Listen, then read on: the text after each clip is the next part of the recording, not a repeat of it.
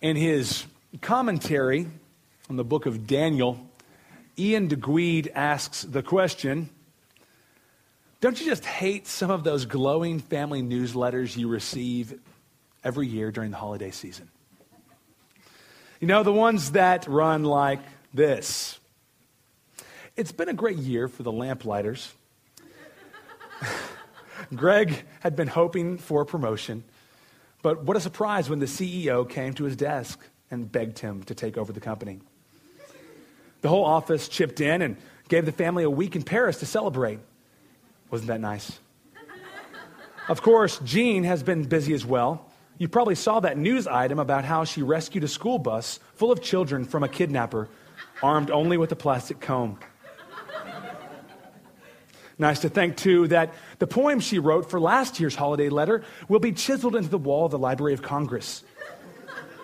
The twins did so well at the state tap dance championship that Spielberg is crafting a movie around them. While Greg Jr.'s science fair project was the topic of much excitement in the New England Journal of Medicine. That's hyperbole if you didn't catch that. We all know the kind of letter that he's talking about, though, because we've received them. The ones that make you feel as if your life is lived from the kiddie table, right? Looking in on the elaborate banquet that's set up in the next room for those people who have done something with their lives, right? We get in reading letters like those and we want to burn them and stomp on the ashes. The nerve of those people, we think. Why don't they just host a parade in their own honor? They're so full of themselves, we think. And that may be. But why do we feel that way? Because we're so full of ourselves, right? We're mad because we can't say such things about ourselves. I think C.S. Lewis was right when he said this: pride gets no pleasure out of having something, only out of having more of it than the next person. So this morning, we'll go to Daniel chapter 4, and we'll see King Nebuchadnezzar walking on the balcony, praising himself as he looks out over his kingdom. And when we see that, we're tempted to think, dude, that guy is a textbook narcissist.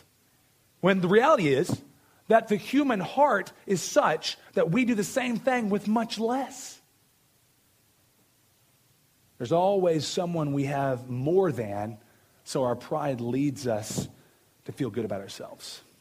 And there are always people that we have more than, always people that have more than us. And then our pride leads us towards self-pity. It's both pride, right? Whether it's feeling good about ourselves and boasting in ourselves, or whether it's self-pity, it comes from the same root, pride. This is why we all need to heed the words of Daniel 4 this morning. It's why we can all gain from it today, because pride exists in every human heart. We have all broken the first commandment, which is, you shall have no other gods before me. We break that commandment by making gods out of ourselves. But God says in Isaiah 48:11, my glory I will not give to another. I will not give it to another. Therefore, in order to get to God, whether you're the most powerful man in the world, like Nebuchadnezzar, or you're the biggest nobody in the world, we must all come to God the same way, on our knees at the end of ourselves. This morning we see King Nebuchadnezzar go from pride to worship, or we see him go from self-worship to God worship in our text. While he is the ruler of the most powerful kingdom in the world, Nebuchadnezzar, let's not forget that his pride grew from the same soil that ours does. Consequently, there's much we have here to be refreshed by and to learn from. So this morning, we see Nebuchadnezzar going from self-centered to God-centered. And there are 3 points that I want to bring out of this text. Number one, we see him at the pinnacle of pride. He goes from the pinnacle of pride to the valley of humiliation to the bedrock of worship. It's three things. We see him go from the pinnacle of pride to the valley of humiliation to the bedrock of worship. So turn with me, if you're not already there, to Daniel chapter 4. I'm not going to read the whole chapter, but I am going to read verses 28 through 37. So follow along with me as I read. All this happened to Nebuchadnezzar the king. 12 months later, he was walking on the roof of the royal palace of Babylon.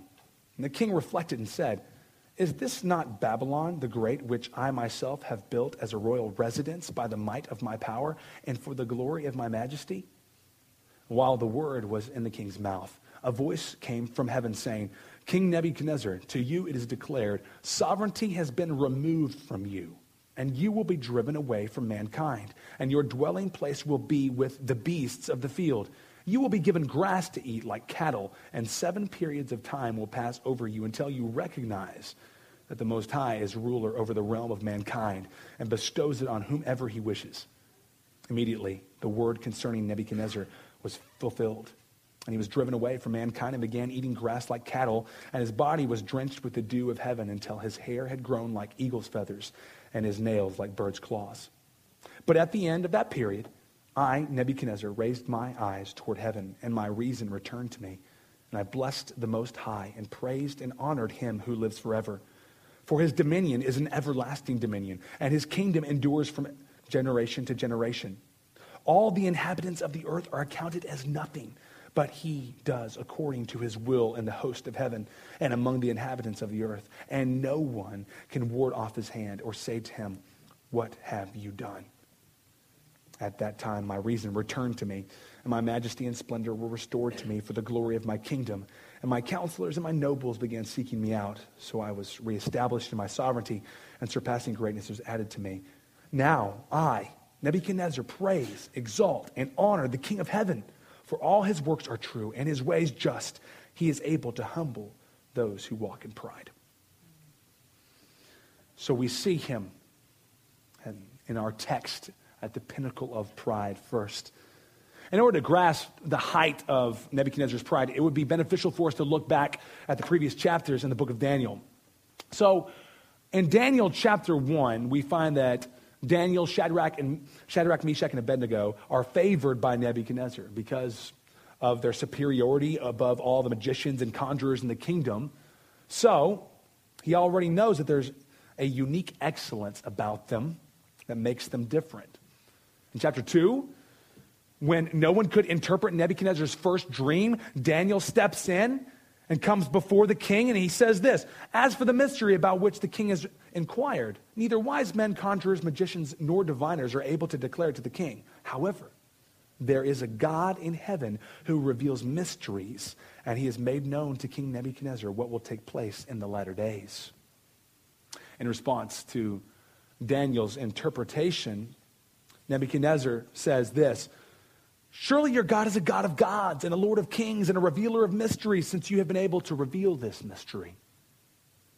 See, Nebuchadnezzar sees the power of God, but he refuses to humble himself before this God. How do we know that? Because as we saw last week, in chapter 3, he erects this 90-foot golden statue and commands all of Babylon to bow down and worship it.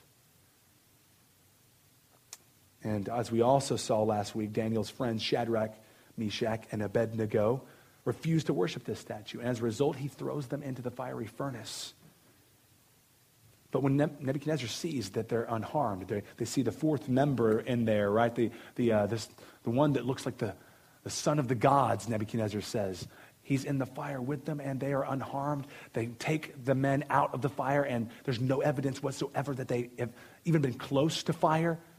And what does he say? "Blessed be the God of Shadrach, Meshach, and Abednego, who has sent his angel and delivered his servants who put their trust in him."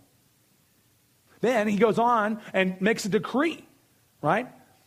A decree that if anyone speaks anything offensive against the God of Shadrach, Meshach, and Abednego, then they will be torn limb from limb, and their houses will be reduced to rubbish. Upon reading this story for the first time, we might be tempted to think that Nebuchadnezzar got the real thing, both in chapters 2 and 3, right? When I was a new believer, I was reading through the book of Daniel, and I remember getting to the end of chapter 2 and thinking to myself, that's it. Nebuchadnezzar got the real thing. He's born again. Look, obviously, he recognizes God's power. Well, then I had my quiet time the next morning and saw chapter 3. It's not true. Why would he be making this gold statue for everybody to bow down to if he was worshiping the God of heaven? And then you get to the end of chapter 3 and you think, surely he got the real thing. He got it this time. This time it's going to stick. But then chapter 4, we see him on the balcony there on his roof, and he's engaging in this soliloquy to himself and his own greatness. Didn't get it. Still hasn't committed himself to this God, the God of Israel. See, I began to ask myself, why wasn't it in chapters 2 and 3 that Nebuchadnezzar truly repented, truly started worshiping the God of heaven? And you see something very important if you look in the text, and Ian DeQueed actually led me to this conclusion, that you never see Nebuchadnezzar make God his God. In that he says, your God, Daniel, right? Your God is a God of gods, or blessed be the God of Shadrach, Meshach, and Abednego, but it's never his God. It's always their God. It's unlike Ruth, right? Ruth is this pagan woman in the book of Ruth. She is going with Naomi, her mother-in-law, who's an Israelite, and Ruth is from Moab. She's pagan. She doesn't worship the God of Israel, but she's walking with her mother-in-law back to Israel, and her mother-in-law says, no, go back to your home, go back. I'm going back to my country after her husband has died, and Ruth's husband has died. And Ruth says, your people shall be my people, and your God, my God. The switch of loyalties there. The God of Israel becomes her God, but that hasn't happened up to this point with Nebuchadnezzar. And here in chapter 4, earlier in the chapter, we see that Daniel has interpreted another dream for Nebuchadnezzar, right? A dream that prophesies the act of humbling that God is going to bring upon him if he does not recognize the power of God over the realm of mankind. Daniel urges the king to repent. He interprets his dream and he says, repent, right? This is going to happen. It's going to go down this way, Nebuchadnezzar. Repent and turn from this sin. Turn to the Lord. As we see in our text this morning, repentance is far from Nebuchadnezzar's mind. He's not going to heed Daniel's warning. See, it's been a year, if you noticed in verse 28, it's been a year since Daniel interpreted Nebuchadnezzar's dream, but Nebuchadnezzar seems as prideful as ever. God has mercifully given Nebuchadnezzar 12 months to repent, but he's not thinking about repentance. He's thinking about his own glory and majesty. Look at verse 30 with me again.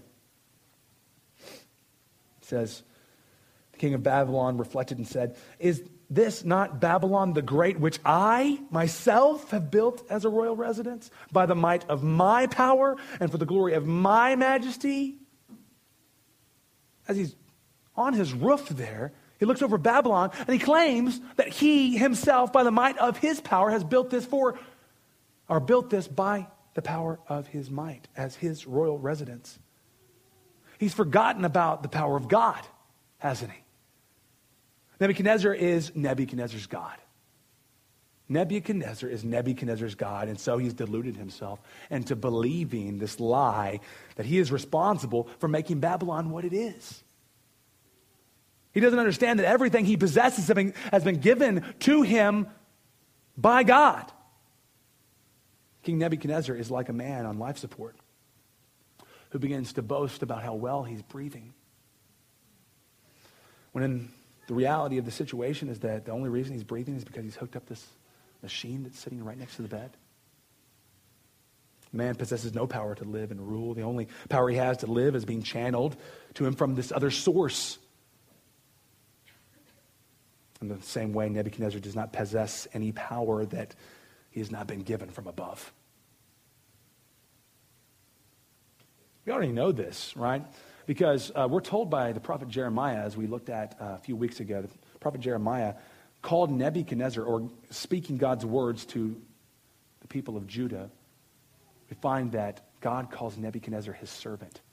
He's a pagan king, yet Nebuchadnezzar calls him his servant because he raised him up for the purpose of bringing Israel to destruction as part of their judgment because they had broken the Mosaic law time and time again, right? And so he raised up Nebuchadnezzar to take Israel captive and bring them back to Babylon. And that's why he calls Nebuchadnezzar his servant.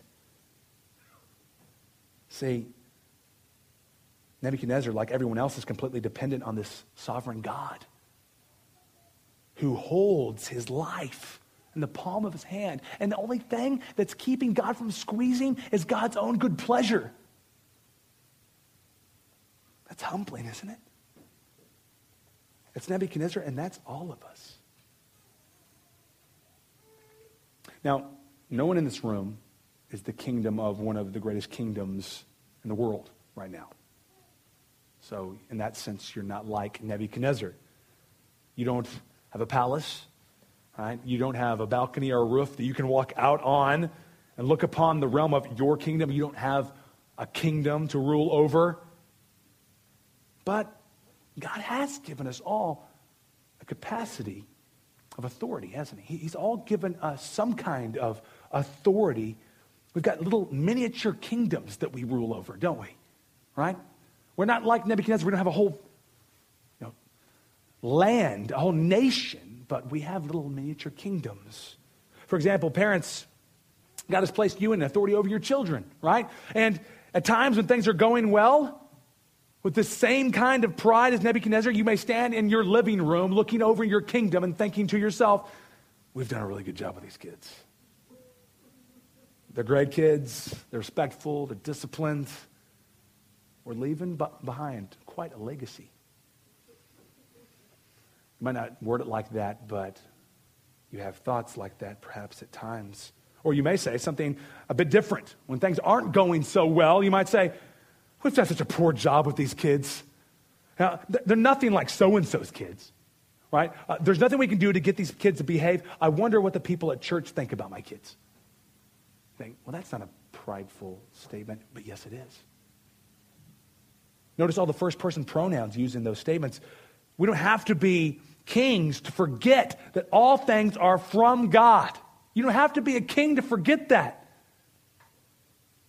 Both of these scenarios, though they seem like polar opposites, are actually very similar. See, both have left God out of the picture to focus on self. The first set of parents gave no credit to God for the way their children were turning out. The second set of parents wanted their kids to be like the kids from the first couple, so they too could glory in what they had accomplished in parenting. What's your little kingdom? Maybe it's not kingdom of your little family, but what is your miniature kingdom? The sphere wherein you have authority and control. It may not involve your family. It may involve people at work. Or it may not involve people at all, right? It could be that your kingdom is just your kingdom, population 1, you. Right? So that you have freedom and power to make your decisions yourself, right? Decisions about time and money and eating and sleeping and entertainment. This too is from God. This too is from God. It should be yielded up to him for his service, his glory. We want so badly to be in charge of our own lives, and for many of us to be in charge of other people's lives and take credit for all the good that comes as a result of it.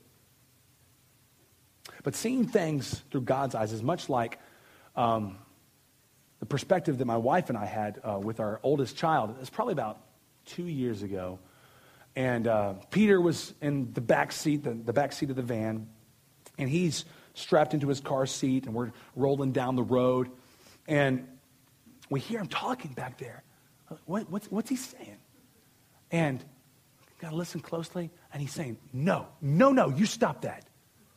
And Carrie turned around, she looked back there. Sure enough, kid's got an action figure. He's giving a spanking to the action figure. And we thought, what's going on? And we listened a little bit longer, and we're chuckling to ourselves. And so it's this, it was hilarious to us because you've got a probably 3-year-old kid at the time. He's in the car that we put him in the seat, and we buckled him up in this car seat. He didn't get himself in the car seat, and he can't buckle himself out, right?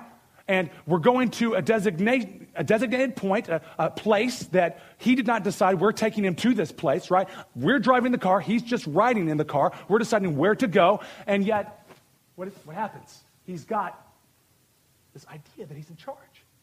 He's got authority, right? It's a delusion, right?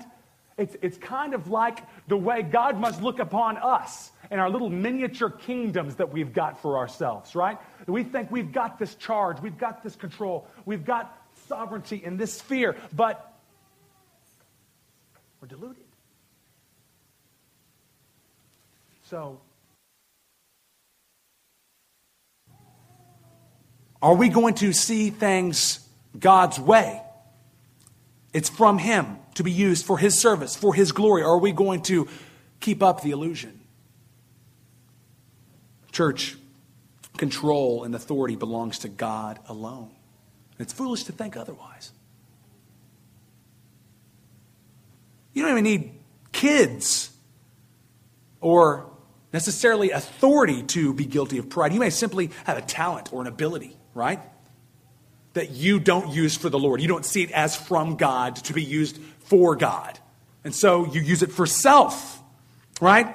We talked about this a little bit last week. You know, it's something that could be so small. You know, it could be something that you're really, really good at, and lots of people recognize you for it. Or you can take glory and use some ability or some talent that's really small and insignificant, and you can take pride from that. You know, I think I've told you before that I have taken pride in being a good speller. How lame is that? Okay?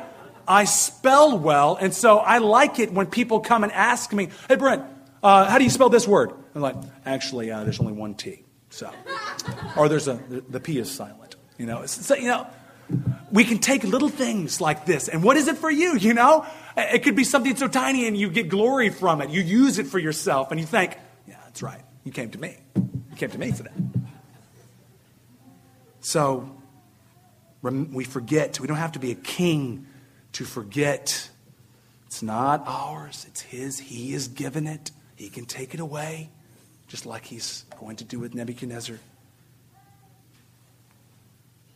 What else can be gleaned from Nebuchadnezzar's statement here? Not only does he see Babylon as being built from his power, but he sees that he has done it for his own majesty, his own glory. Right? Nebuchadnezzar has made it known that he enjoys self-sufficiency instead of God's sufficiency, and now he is enjoying self-exaltation instead of God exaltation. He's deluded himself into thinking that he is the one who's glorious, that he is the one who is majestic. But Psalm 86, 8 through 10 says this, listen, there's no one like you among the gods, O Lord, nor are there any works like yours. All nations whom you have made shall come and worship before you, O Lord, and they shall glorify your name. For you are great and do wondrous deeds. You alone are God. The only one who is glorious, majestic is God. The only one. Nebuchadnezzar, he's living a lie, and we live a lie if we believe for a second that we are the ones who are glorious. We need to hear Isaiah chapter 40. It says, it is God who sits above the circle of the earth, and its inhabitants are like grasshoppers to him, who stretches out the heavens like a curtain and spreads them out like a tent to dwell in. He it is who reduces rulers to nothing, who makes judges of the earth meaningless. If anyone under the sun could be labeled glorious, it was Nebuchadnezzar, right? But Isaiah's text makes it clear that God can reduce him to nothing, and he does reduce him to nothing. If Nebuchadnezzar can be reduced to nothing, what makes us think we can do anything to exalt ourselves? Our glory is like this. Think about it. Even though any glory or position or status you may have has been given to you from God, it's not yours, it's God's really. Think of your glory in this way. It's kind of like your glory is the stars when the sun rises in the morning. Whenever the sun gets to noonday, you see any stars anywhere? Do you see any stars? I tried looking. You see the sun. The sun lights up the sky. The glory, the brilliance, the illumination of the sun is right before you. What about those stars you saw the night before when you looked up into the sky and they were so beautiful? The sun has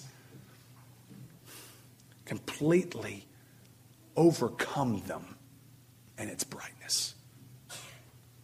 It's much like us compared to God's glory. So we see him at the pinnacle of pride, but he goes to the valley of humiliation as well. Look with me at verses 31 through 33. Again, while the word was in the king's mouth, a voice came from heaven saying, King Nebuchadnezzar, to you it is declared, sovereignty has been removed from you, and you will be driven away from mankind, and your dwelling place will be with the beasts of the field. You will be given grass to eat like cattle, and 7 periods of time will pass over you until you recognize that the Most High is ruler over the realm of mankind and bestows it on whomever he wishes. Immediately the word concerning Nebuchadnezzar was fulfilled. And he was driven away from mankind and began eating grass like cattle. And his body was drenched with the dew of heaven until his hair had grown like eagle's feathers and his nails like bird's claws. While the words are still in his mouth, he's sitting there giving praise to himself, and God says, no more. No more. This is what's going to happen to you by my decree. So he becomes insane, and he's taken from his throne, driven away from mankind. And something that this is kind of a side note, but apparently in the past, there have been people that have tried to psychoanalyze Nebuchadnezzar, like try to label what's actually going on with him, what's wrong in his mind, right? Like label him with some diagnosis. This is God's judgment. We're not told the details. He becomes insane. He becomes like an animal for 7 years. Don't try to diagnose him or psychoanalyze him. This is God's judgment on him. Okay, because he would not give glory to God and recognize his authority over the realm of mankind. The 18th century commentator Matthew Henry says this: Nebuchadnezzar would be more than a man, and therefore God justly makes him less than a man and puts him upon a level with the beasts. As awful as this circumstance may sound, it's nothing short of sweet grace to Nebuchadnezzar. Because Nebuchadnezzar, in 7 years, his reason's restored and his eyes are turned to heaven. It's sweet grace, especially when you think about another ruler to whom this did not happen. Turn with me to Acts 12. Acts 12, 21 through 23.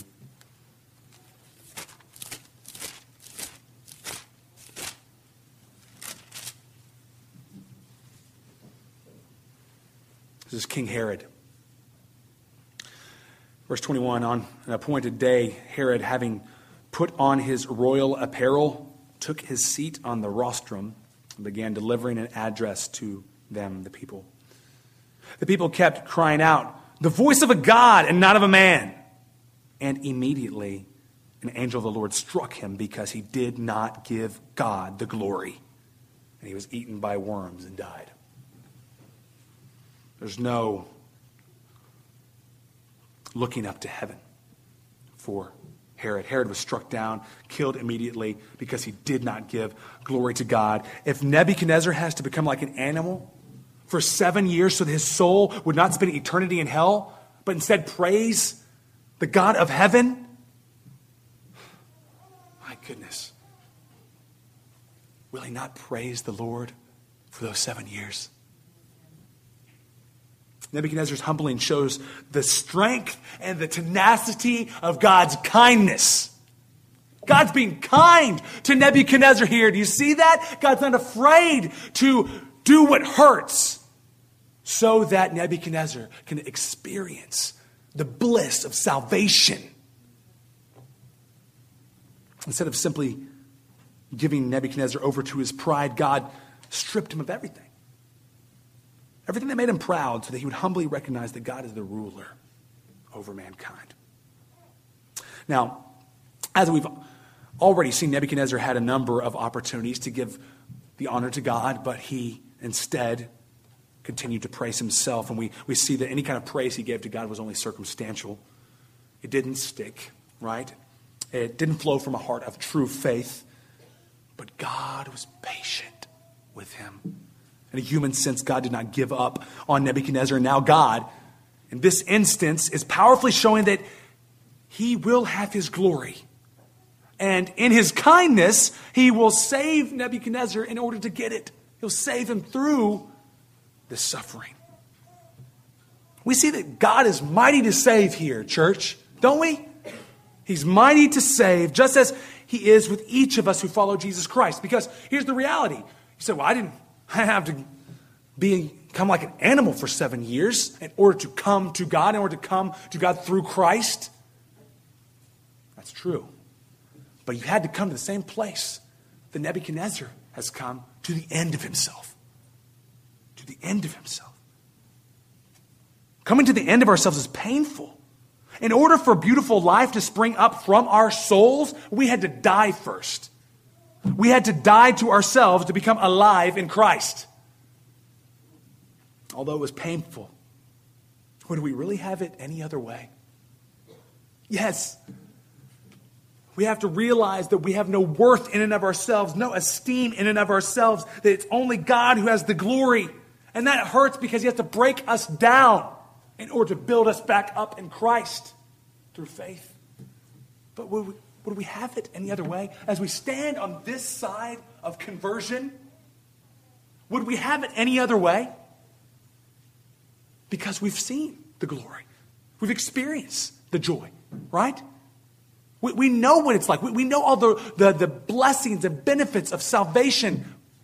So, praise God for smashing self in us. It hurts. But let's say your physician has run some tests on you recently, and he discovers that you're dying. And in response to the news, he gives you two options. Option number one is that you can be given medication to numb your body so you can die comfortably. Option number two is that you can have a heart transplant. There will be much pain involved with option number two, along with a long and rigorous recovery. Which would you choose? I think you choose option number two. Option number two is the only way you live. In the same way, the only way we live spiritually is to have our spiritual hearts replaced. So let's thank our kind God, who was in no way afraid to bring us through much pain, knowing that it would bring eternal life to us. Praise God for smashing our self so we would throw ourselves in the cross of Christ. Let this be a reminder to us, church, that no one can swagger into the throne room of God. No one can. As if he were impressed with us, as if he were our starstruck fan. Neither can we walk into his throne room trying to hold on to the smallest speck of dignity. We cannot even come to him upright. We must crawl to him because we are unworthy sinners, and he is a holy and righteous God beyond comparison. But the glory is that we can still come, right? That Jesus made a way. Jesus said in Matthew 18:3-4, "Truly I say to you, unless you are converted and become like children, you will not enter the kingdom of heaven. Whoever then humbles himself as this child, he is the greatest in the kingdom of heaven." The doorways of this church and so many other churches are wide open, right? The church doors are wide open. Whoever wants to come, come. Hear the gospel. Hear the preaching of God's word. We want you to come. We want you to hear. But the doorways to heaven are smaller, skinnier, right? To get through them, you have to be the size of a child, spiritually speaking. Depending, like a child depends, right? A helpless child depending. We have to depend on Christ that way, like a child. And the child is needy, sees his need, depends on those who can give them, what they need. Right? So we depend on the one who can give us what we need. Salvation. And Christ is the one who can give it. So we depend on him as children. We must become like a child to get to God, and that is exactly why God thrust Nebuchadnezzar into the wilderness, stripping him of all his sanity, power, and self-worth. Pride keeps us from God. Pride keeps us from God. It keeps unbelievers from God. Yes, they must come to the end of themselves and for the first time embrace Jesus Christ as Savior. They must die to themselves and they must trust Christ alone. But church, as believers, we have to remember this. We must continue to die to self daily. We must worship God and deny self-worship daily. Right? Didn't Christ say, if anyone would come after me, let him deny himself and take up his cross daily and follow me. See, Christians, though sin is no longer our master, it still calls out to us to return. It calls out to us to return to the shackles. And we go back. Time and time again, we go back. And many times we look a lot like Nebuchadnezzar when we go back. In our pride, we run back to the bondage of self-esteem and self-glory. Right? We're trying, we're striving after getting self-glory, self-esteem from other people, right? From meeting certain standards.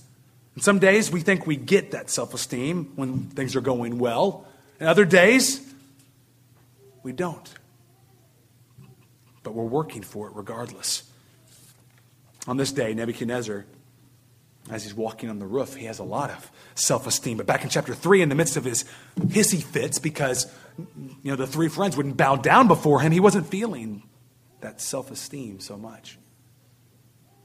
How do we get to a place, church, where we are not enslaved by the prideful tendency to compare ourselves to other people, making them the standard for our living, or living up to our own standards in order to experience the fleeting pleasure of self-esteem? How do we get to that place when we start comparing ourselves to the standards that we've made for ourselves or the standards of other people? That's bondage, isn't it?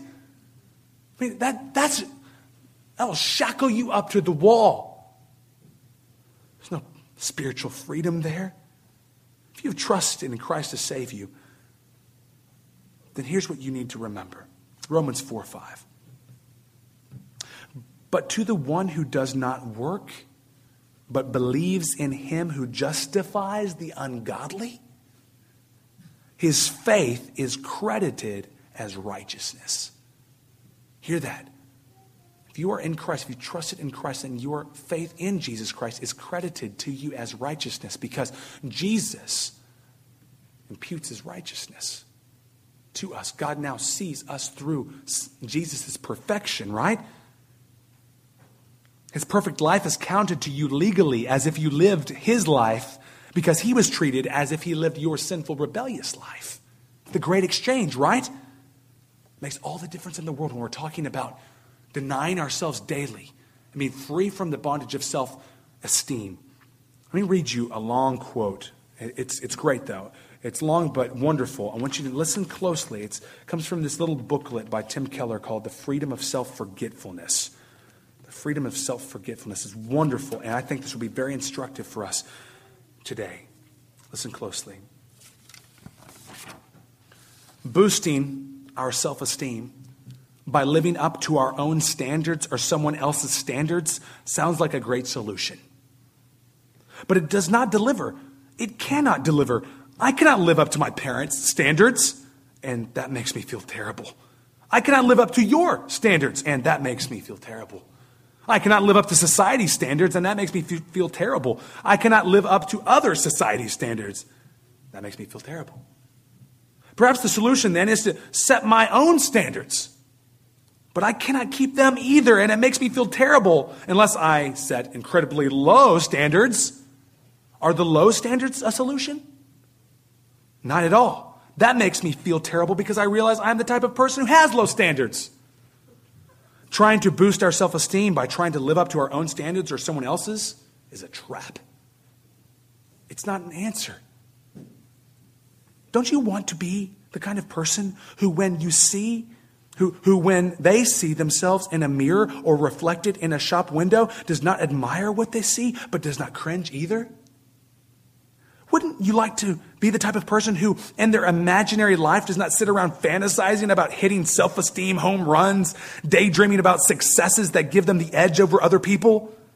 Or perhaps you tend to beat yourself up and to be tormented by regrets. Wouldn't you like to be free of them? What are we looking for? What we are looking for is an ultimate verdict that we are important and valuable. We look for that ultimate verdict every day in all the situations and people around us. And that means that every single day we are on trial. Every day we put ourselves back in the courtroom. In the courtroom, you have the prosecution and the defense. And everything we do is providing evidence for the prosecution or evidence for the defense. Some days we feel we are winning the trial, and other days we feel we are losing it. Here's the important part. Listen. Do you realize that it is only in the gospel of Jesus Christ that you get the verdict before the performance? The atheist might say that they get their self-image from being a good person. They are a good person, and they hope they eventually will get a verdict that confirms that they are a good person. For them, performance leads to the verdict. For the Buddhist, too, performance leads to the verdict. If you're a Muslim, performance leads to the verdict. All this means that every day you are in the courtroom. Every day you're on trial. That's the problem. In Christianity, the verdict leads to performance. In Christianity, the moment we believe, God imputes Christ's perfect performance to us as if it were our own and adopts us into his family. Do you see what he's saying? This is so helpful. What he's saying is that you don't have to keep putting yourself back into the courtroom on trial to see if you're valuable or important, right? Okay, we're not valuable or important in and of ourselves, okay? But Christ went into the courtroom for us. And he was on trial for us, right? And he died for us. So his righteousness is imputed or credited to us. Therefore, the only one whose opinion matters, God's, sees us through Christ's righteousness. So you don't have to strive day in and day out trying this case, right? Trying to provide evidence that you are important or you are valuable. God made you valuable when he united you with Christ through faith. Isn't that wonderful? That's so freeing. I mean, the things that we do so often so that we can get self-worth or self-esteem when God made us his children. We are valuable to him because of what he did through Christ. And we can rest. We don't have to keep going back in the courtroom. That's how we can preach to ourselves day in and day out so that we deny ourselves. We run from self-worship to God worship daily. I hope that is encouraging to you today. In order for God to receive worship from Nebuchadnezzar, Nebuchadnezzar could no longer worship himself. Which brings us to our final stop on Nebuchadnezzar's journey, the bedrock of worship. The bedrock of worship. Turn to the text with me, if you will. Verses 34 and 35 of this, the end of that period. I, Nebuchadnezzar, raised my eyes toward heaven, and my reason returned to me, and I blessed the Most High and praised and honored him who lives forever. For his dominion is an everlasting dominion, and his kingdom endures from generation to generation. All the inhabitants of the earth are accounted as nothing, but he does according to his will in the host of heaven and among the inhabitants of earth, and no one can ward off his hand or say to him, "What have you done?" Nebuchadnezzar had to journey from the pinnacle of pride to the valley of humiliation, and now standing on the bedrock of worship. See, because of God's intervention, Nebuchadnezzar has done a 180. His statement on the roof of his palace was all about his power, all about his majesty, but now all he can do is talk about the power and majesty of the Most High and his control over the realm of mankind. I believe this is Nebuchadnezzar's conversion. I believe we're going to see Nebuchadnezzar in heaven. Because we see evidence of his repentance. Before we didn't see evidence of his repentance. Now I think we do. Not only is he ascribing glory and honor to God, but he sees the true state of all mankind, right? All the inhabitants, they're counted as nothing. All the inhabitants of earth. And then he says, God is able to humble those who walk in pride. Who is he describing? He's describing himself. Nebuchadnezzar is describing himself here. He is one of those inhabitants. He is the proud person who has been humbled by God. Nebuchadnezzar is no longer deluded by his pride. He understands that God rules over all, including him and his kingdom. Nebuchadnezzar understands that God is God and he is not. Isn't that so simple, but one of those phrases we have to understand and repeat to ourselves daily? So simple. I'm not God, God's God, right? God is God and I am not. Such a simple phrase, but every day we put ourselves back on the throne of our lives. Every day. That's why, by God's grace, we need to rip ourselves off that throne and allow God to sit in the place that he alone is worthy to sit in.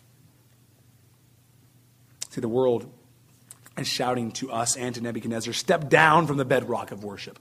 Crawl back through the valley of humiliation and scale the mountain of the pinnacle of pride. Even many evangelical churches preach that God loves everybody the same. I understand there's a sense in which God does love everybody because he made everybody and his image is stamped on us all. But we have to remember that God cannot love with a special Christ love unless Christ dies in the place of those people and they trust in him, right? Because that would mean God was loving wickedness if he loved us all the same. He can love us, those who have come to him by his grace through Christ. He can love us because Christ took our place. He loves us as he loves Christ.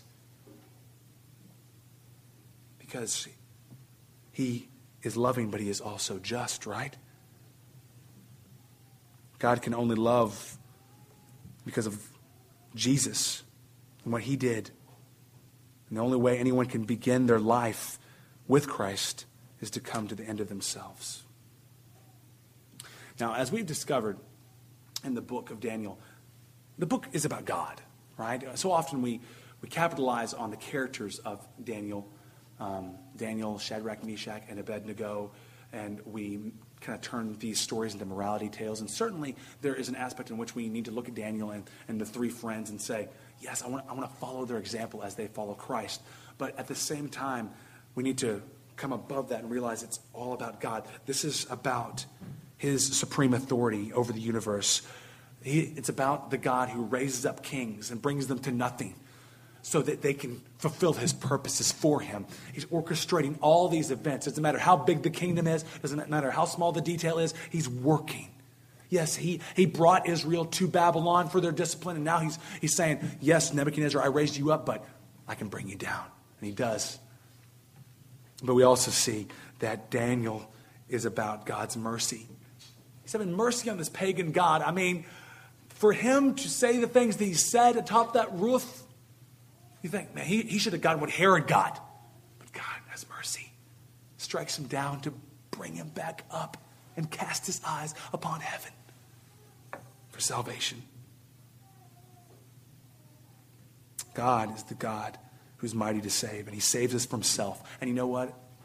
For believers this morning, not only has he saved you from self and that you no longer are enslaved to your selfish sin, but daily you have what you need in the gospel to dethrone yourself and replace God back on that throne.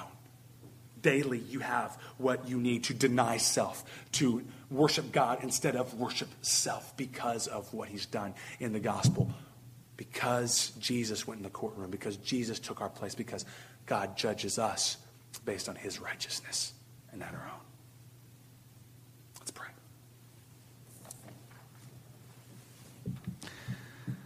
Oh, Father, I pray that you would help us now to remember these things. We cannot keep these things in our hearts and minds. There's so many distractions that will bombard us as soon as we walk out the door.